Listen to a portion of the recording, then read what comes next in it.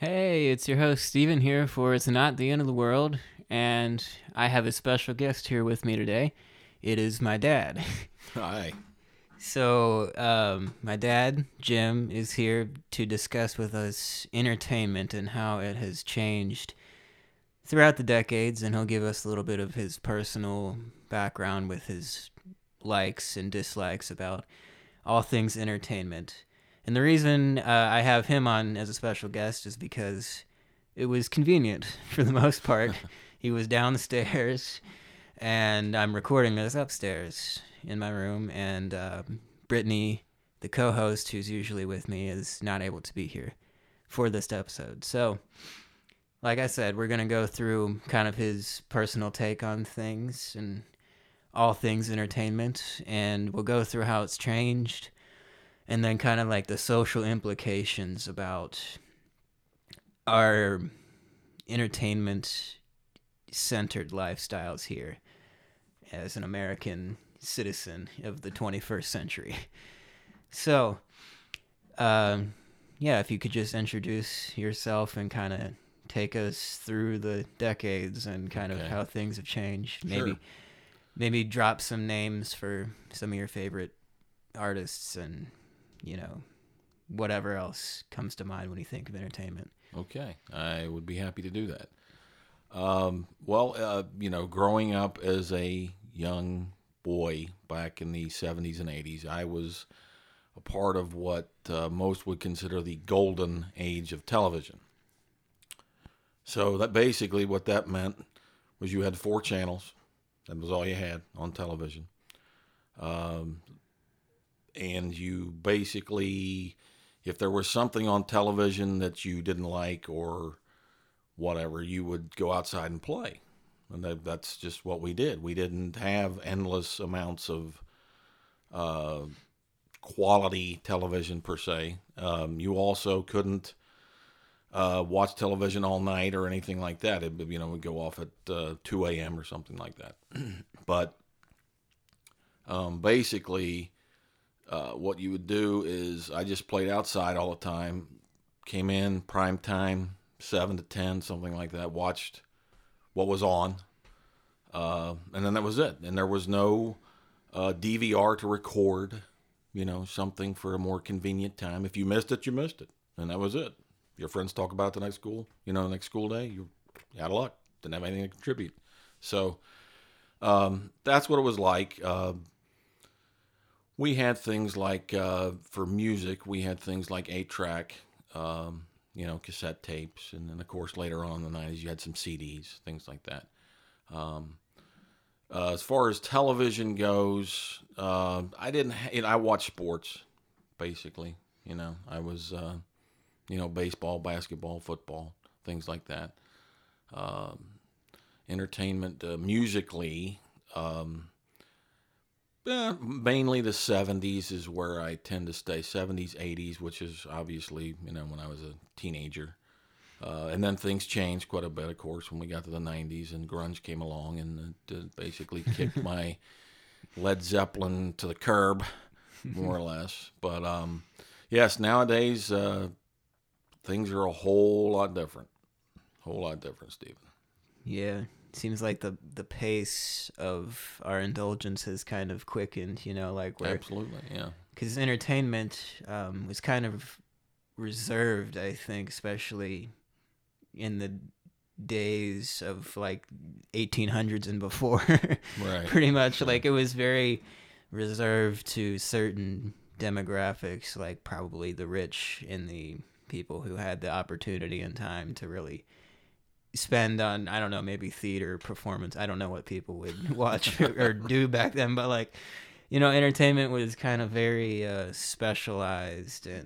But I think it's interesting because that it was reserved for people who had the time and the resources. So it's like wealth has a relationship on a societal level to like what kinds of things people are doing with their time. So in our culture, we're generally a pretty rich nation here in America. We have lots of fancy things like gadgets and televisions, and like there's a kind of a baseline standard for how much a person makes and is able to live on.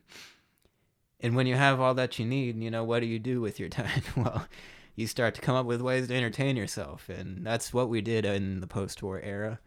So 70s and 80s, the golden age of television, the golden age of music, if you want to call it that. Yes, I would definitely call that. The golden age, yes. And it's kind of taken on new forms more recently. Like, it's essentially the same in that we're still just kind of telling stories, replications, or ideas of like fictional lives portrayed in different forms. Like, we have somebody telling a story through a song about, this girl they love or this boy that they love, and then you see it in movies and in books. Not so much anymore because video has kind of taken over, I would say. But they're just, what is it that draws us to it, that we're so obsessed at, like, essentially just watching our own life in a different form? I guess maybe an idealized form of what we wish our lives to be. Like, it's the American dream. It's all on television, right? Right. And television and the movies and all that. And it has certainly become like oversaturated now in our time with digital media and our access, constant access. It's always in our hands. So could you kind of tell us how that struck you when it first started to spring up and it became more common to see people have a device in their hands that could do magic things like access the internet and Right. And because I think you were in your 20s during the 1990s, 20s and 30s. So, Correct. So yeah. like, you were kind of at that age where you could still adapt to it, but it wasn't like in its full form that we see it now. Right. Basically, when you start out with basically, say, a flip phone. I guess maybe that would be the first phone I remember people having.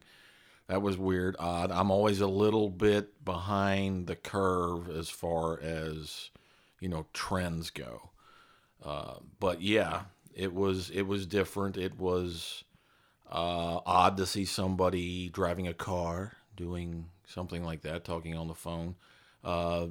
Basically, it was weird to see someone walking and talking on the phone. Or I think as time went on, you would get to the point where conversations between two people without a phone is like dissipated. I didn't really like it. It took me a long time to get into cell phones and what they did, and then gosh, you all of a sudden it's basically a computer, more or less, that you're holding in your hand. Yeah, it does everything. It's not just talking and texting. Yeah, I mean they can do anything. I mean, an Apple Watch, you can check your heart rate, your blood sugar levels, probably, and everything else now.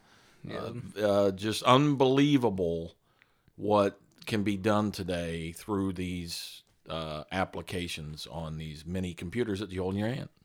Yeah, it's there's this anthropologist from the 60s and 70s, I think, is when he released a lot of his work, but he considers that our technology are some form of extensions of ourself. Right. So his name is Marshall McLuhan, and the idea is that like all the technologies we've come up with have been somehow like representative of different parts of our body. It's really interesting the way he puts it together, but it's like, if we're born, we don't have the means to get from point A to point B really fast, and then we develop something like an extension of our legs, which would be like the wheel. Right. So now, taking us into the future, basically now, actually, from that point in the future, into the future from that point of developing the wheel, now we have things that you said, like it's just a computer. It has everything on it. And that is representative of our central nervous system.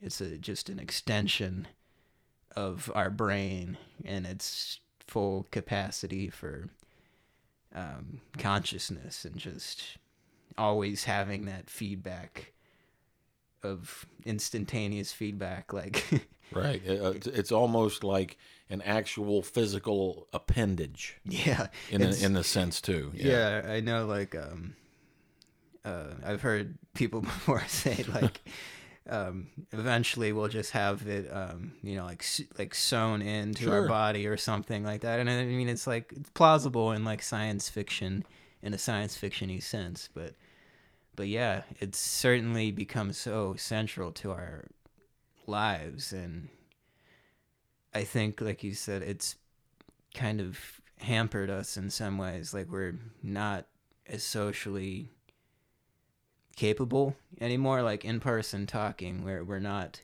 Yes. Conversations have kind of dropped off.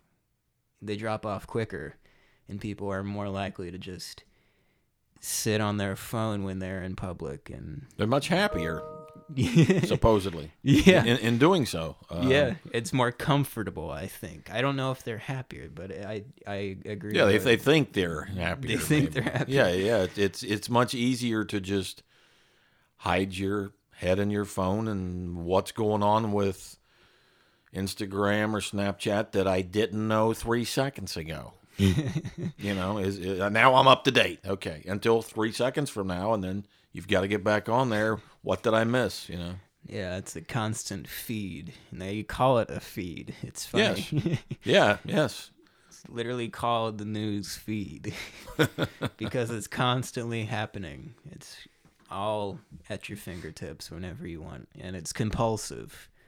A lot of times people pull out their phones to look through it without any conscious realization that they're doing it, like they're trying to feel comfortable in an awkward situation, so they pull it out. And it's like triggering something in us, like a feeling of comfort. But I think it's unhealthy in that respect, at least. Yes, I would say it could definitely be. I'm no doctor, of course, but yeah, I think there are definitely pluses and minuses to it. There are, as with any technology. Exactly. Yes, endless amounts of information that could help you get from point A to point B. Anything you want to know, it's there at your fingertips almost instantly. Yeah. Yeah, but I'm with you. There are some negativities to that as well. Yeah. I think a lot of people have lost the ability to communicate face-to-face with another person. Yeah. And it's because they've extended so far in their ability to communicate with as many people as they want. So it's like a double-edged sword where it brings people closer together in the digital sphere. Like you can talk to your person, to your relative, like halfway across the country, whenever you feel like it, pretty much. I mean, as long as they're not doing something busy or something, right? But like, it brings people close together, but then whatever is immediately in front of you, you're not really paying attention to. So it's like you're not constantly, but a lot of the times detached from your physical reality, and you're in the digital reality. So it's interesting. A lot of people are talking about it, and people are researching it as it's already developed, and they're witnessing the effects unfold in front of them. But like, it's just interesting how it works and how it's become so central to our life. But to relate it back to entertainment, really, like, we're spending so much time focusing on entertaining ourselves.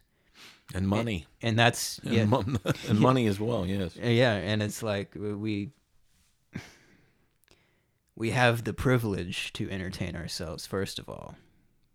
I would say most would, if they live in our country and participate in our culture of entertainment.